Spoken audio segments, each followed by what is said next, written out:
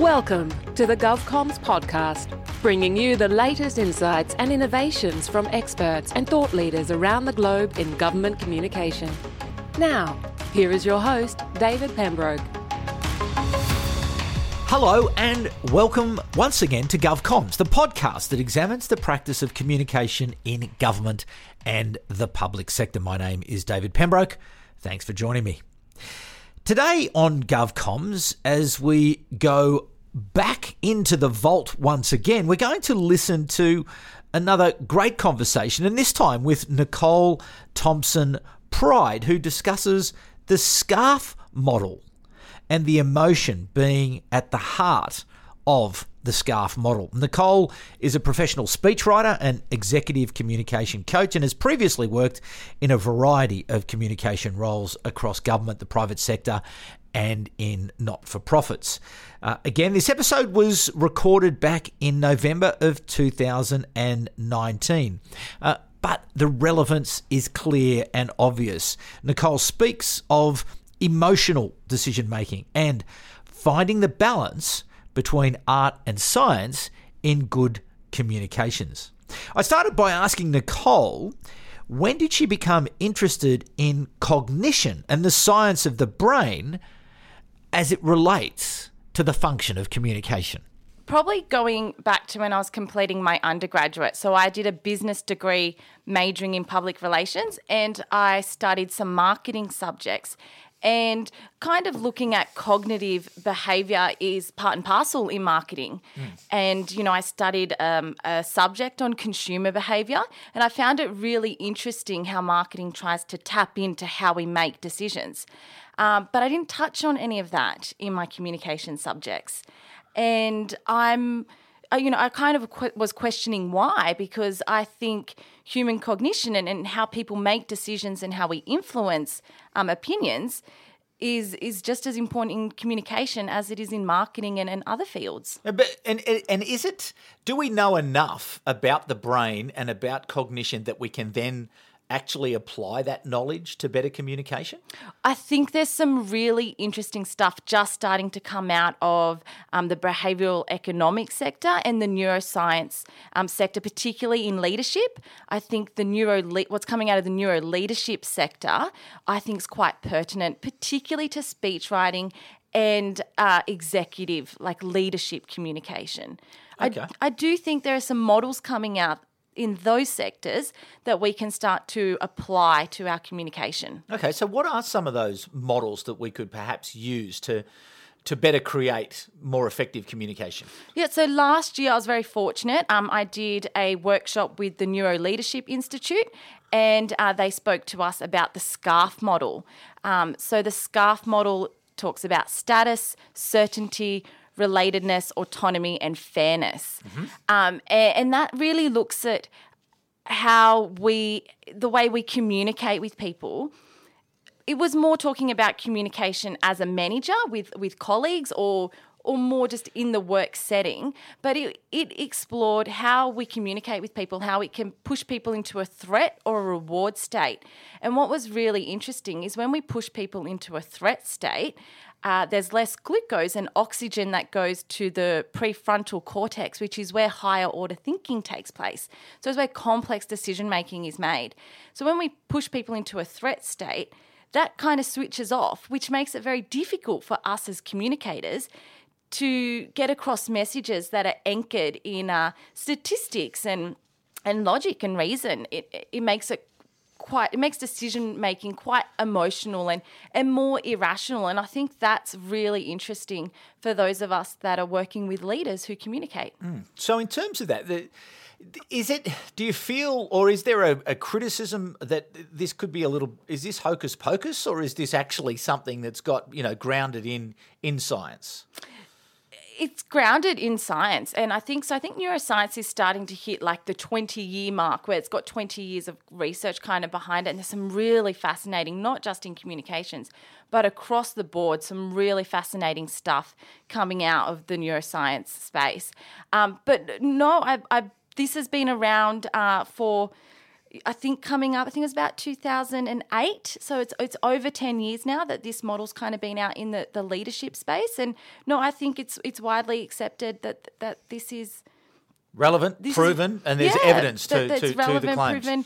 And I mean, I studied persuasion as part of my master's, and it very much so I felt went hand in hand with some of the theories we had learned in persuasion. And when I look back at speeches like JFK's speech at Rice University to say we're going to the moon, I can see how when you kind of overlay neuroscience, like that's saying we're going to the moon is something that could really make people feel threatened because it was such a big idea at the time. But what he does before delivering that message is he kind of says, let me just remind you about all the things humankind has achieved. And they were remarkable achievements. So by the time he said, we're going to the moon, you almost expected him to say something that grand. Yeah. And I think that's a great example of how we really need to work with human cognition to deliver messages that are bold, that aren't popular, that aren't populism. Like I think we're in a really difficult time for communication. We talk about a complex world and we talk about everything being interrelated, but because everything is interrelated, that means the impacts of issues cascade. And this is complex messaging and it's no longer enough to be heard. You have to also be understood. And I think that neuroscience could be part of a more scientific way of how we go about communication. So it's interesting though, isn't it, that JFK, back at the time that speech was done, do you think there was an awareness of the neuroscience, or was it just good communication and he knew that was the way that you had to move people along, that you had to manage their expectations and manage their understanding in such a way that by the time he delivered the big message at the end, that he had them in the right place? I would love to be able to ask him because I've studied quite a few of his speeches in the Persuasion in Public Affairs subject that I did as part of my master's. And like every line you can attribute to some kind of, rhetoric technique. And like there's some element of persuasion theory. So was he just a man that so instinctively knew what good communication was, or did he appreciate, like persuasion goes back to Aristotle. Like we're not talking about new theories here. I think he was a man that respected persuasion, which made him very, very good at it. And I'm not sure today, I think we could give more respect to the theories, to persuasion, to neuroscience. Yeah, okay. So let's just go through that SCARF model. I think that's really quite interesting, and it's something that, perhaps people, listening to the podcast can go and understand or go and do a bit more research around that so as that they can get into the detail of the actual theory. But you said status, certainty, autonomy, relatedness and fairness. They're the elements of the actual model. So status, let's talk about that. What's that all about?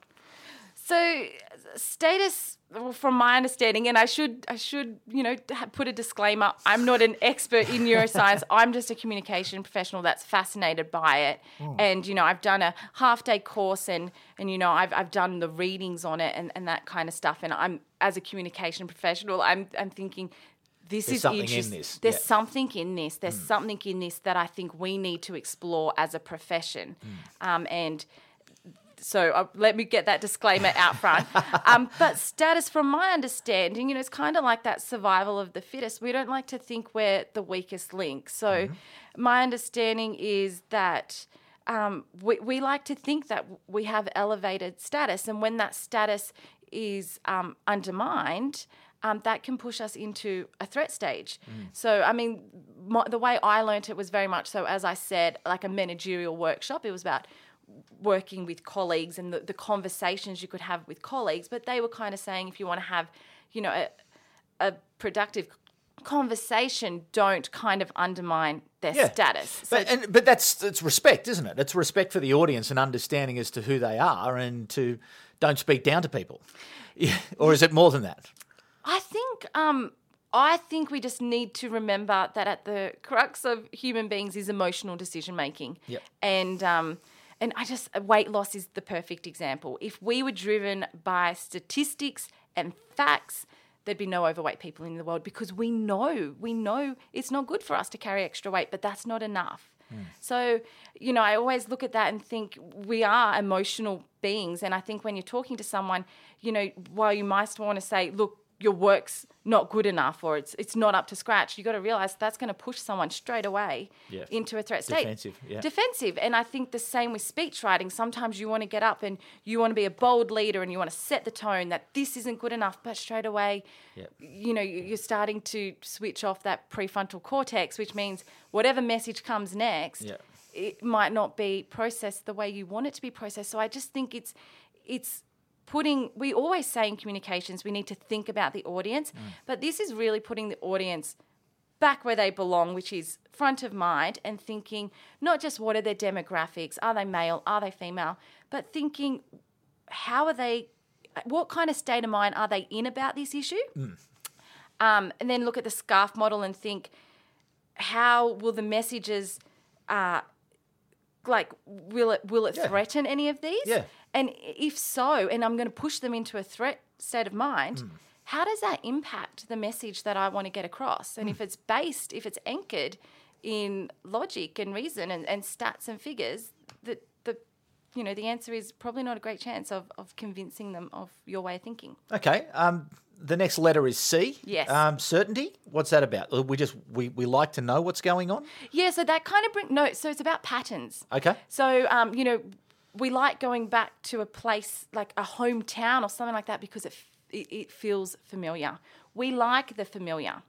We are programmed to like the familiar. So that's what I was saying with the JFK speech. He created a pattern, like he kept just building in kind of remarkable humankind achievements.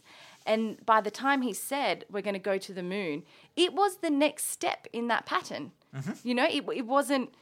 It didn't seem any more extraordinary than what he'd kind of said beforehand. Like he had set us up to receive that message. Yeah.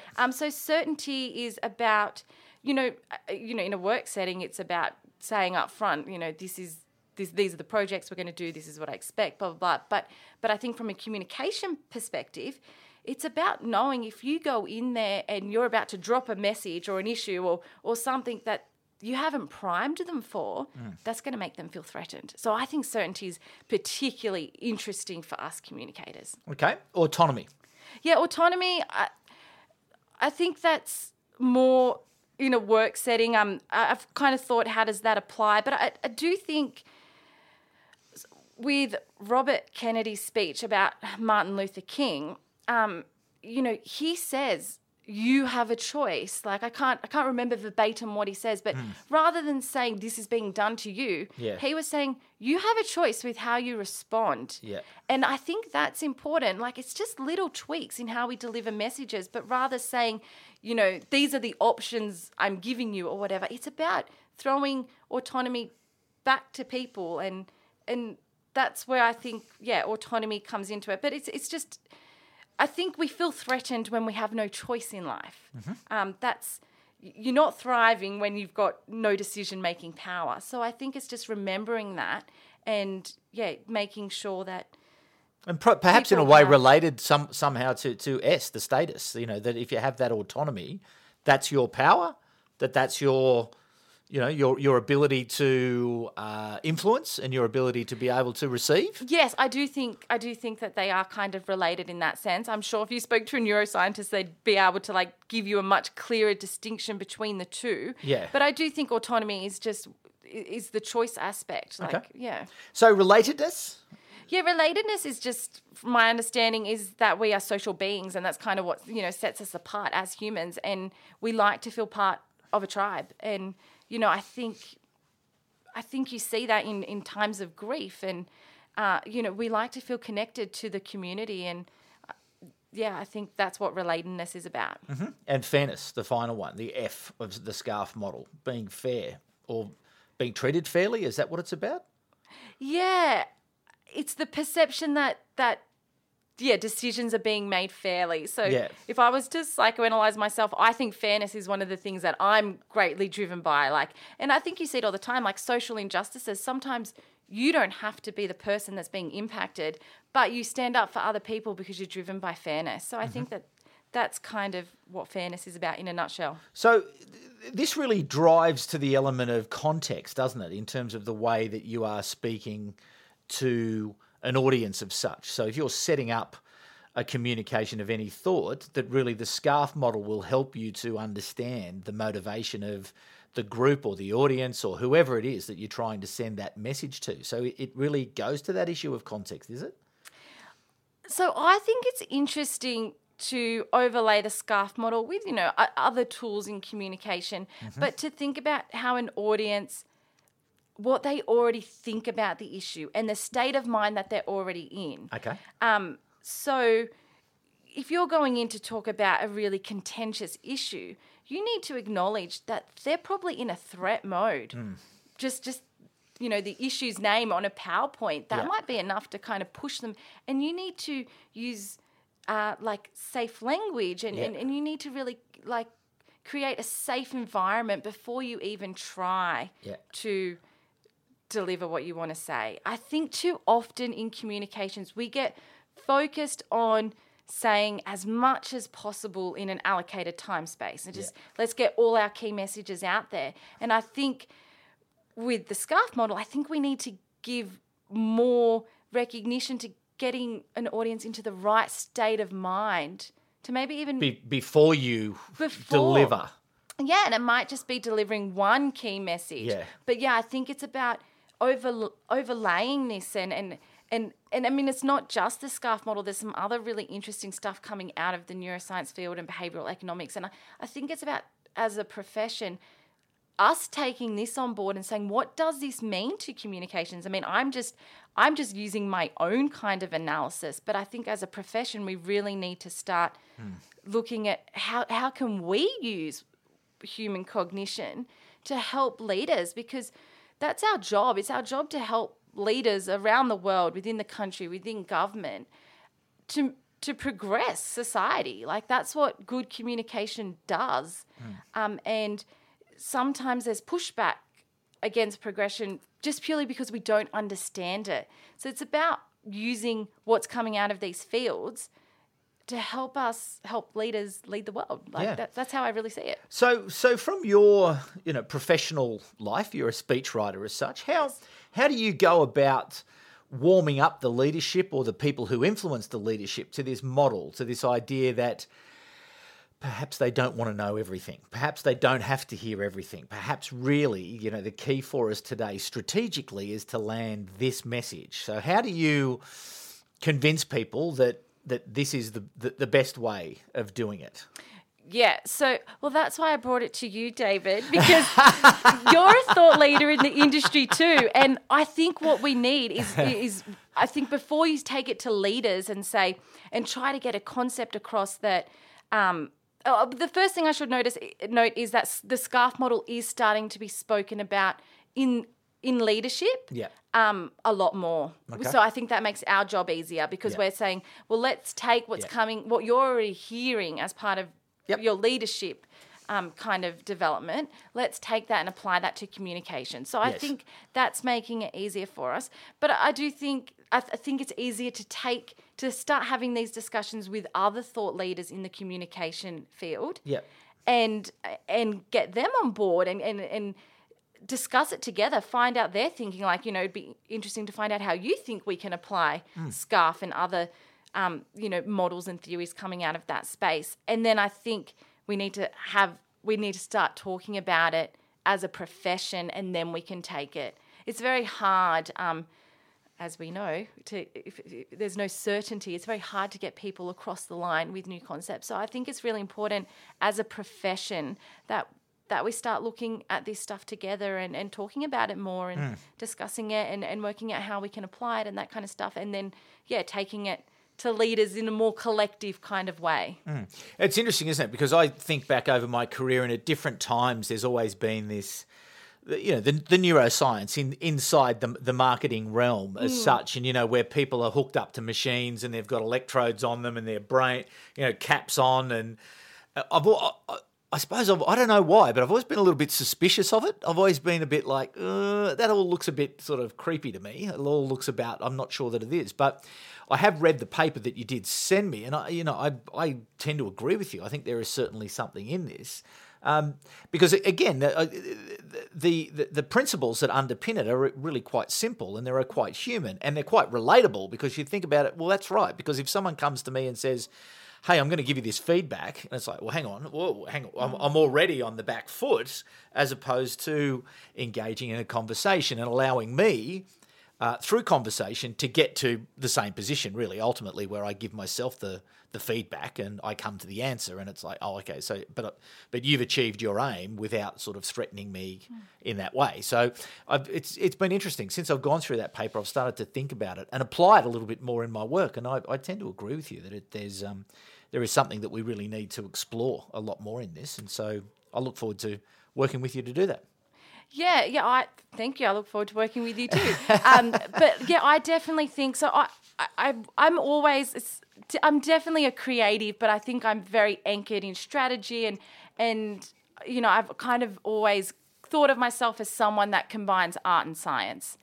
And communication is definitely art. Like there's definitely an art to it, but I definitely think it's underpinned by science, and I'm not sure we've given enough respect to that. I think because when people think of it as art, it's like, oh, well, we can't explain that. That's right. It's art. It's art. You're either good at it or you're not. Yeah. But I would disagree. Yeah. I think there's a lot of science in communication that we should be looking into to underpin.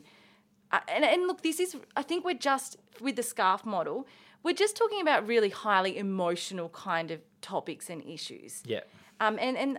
But that's just one model. But in the government comms, that's often the space that government's in. They get the bad stuff. There is the difficult issues that they're trying to deal with, where people are struggling or suffering. In Australia at the moment, we have this dreadful drought, and people's lives are being destroyed by the climate.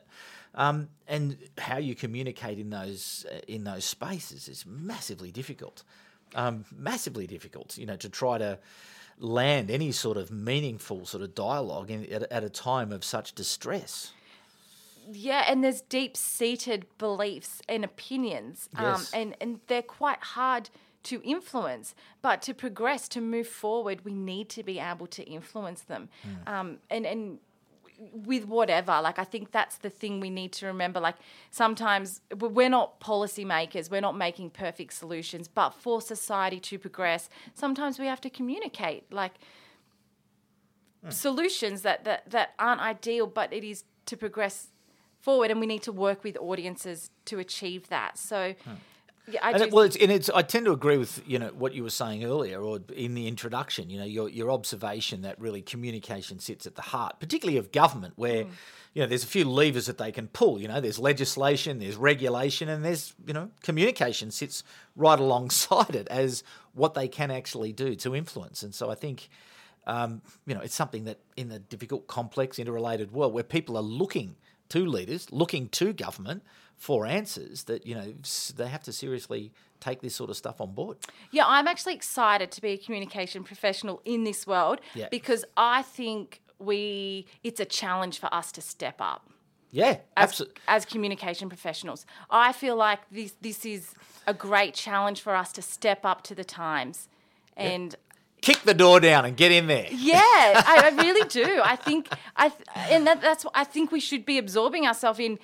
All sorts of theories and models coming out, because these are difficult times for communication professionals and leaders. But I think it's also a very exciting time to step up to that challenge and. Absolutely. And it's interesting, and I've mentioned this quite often on the podcast, around the role, the evolving role and changing role of where that communication professional plays in that space. And it is the role of getting up out of your chair and joining people together and finding where you can bring together groups of people in order to, shape up a team response to a particular issue, and being able to get everybody to work together, to break the silos down. And I think that can be the role of the communicator, to be able to join people up, to communicate effectively, to draw together the strengths and the skills that are readily available, lots of people around, but bringing them together. So it's this: get up out of your chair, go and talk to people, go and lead. Go and be that person who is the one who says, well, hang on, I'm going to actually grab a hold of this, because the communication piece is so vitally important, because it's ultimately about people, their behaviour, their action. And unless we can move them to action, well, how are we going to make any sort of change? It's just not going to happen. Yeah, exactly. And then I remember very clearly a lecturer in my undergraduate when I was studying public relations. He used to say to us, we are the conduit. So exactly what you're saying. We bring everyone together. And he said that we straddle the fence between the organisation and the public. Yep. And we very much so do. And I think that they're talking about greater divides and less trust and all that kind of stuff. And I think that sense of bringing everyone together and really thinking for both the organisation and the public, I think these are difficult times for us. But, yeah, a great opportunity to really step up and help progress really, really tough issues, as you were saying before. So, in terms of people getting more information just about the SCARF model, what's the best way that people, I suppose, with Google, throw the SCARF model into Google and you'll get lots of resources to come to you? So the SCARF model is owned by the Neuro Leadership Institute. So David Rock, I'm pretty sure he's an Australian. So I would look up the Neuro Leadership Institute and have a look at their work. Yeah, have a look at their work. So there you go, a fantastic conversation there about the SCARF model and applying the SCARF model to your communication. It's certainly very valuable to listen back to that once again.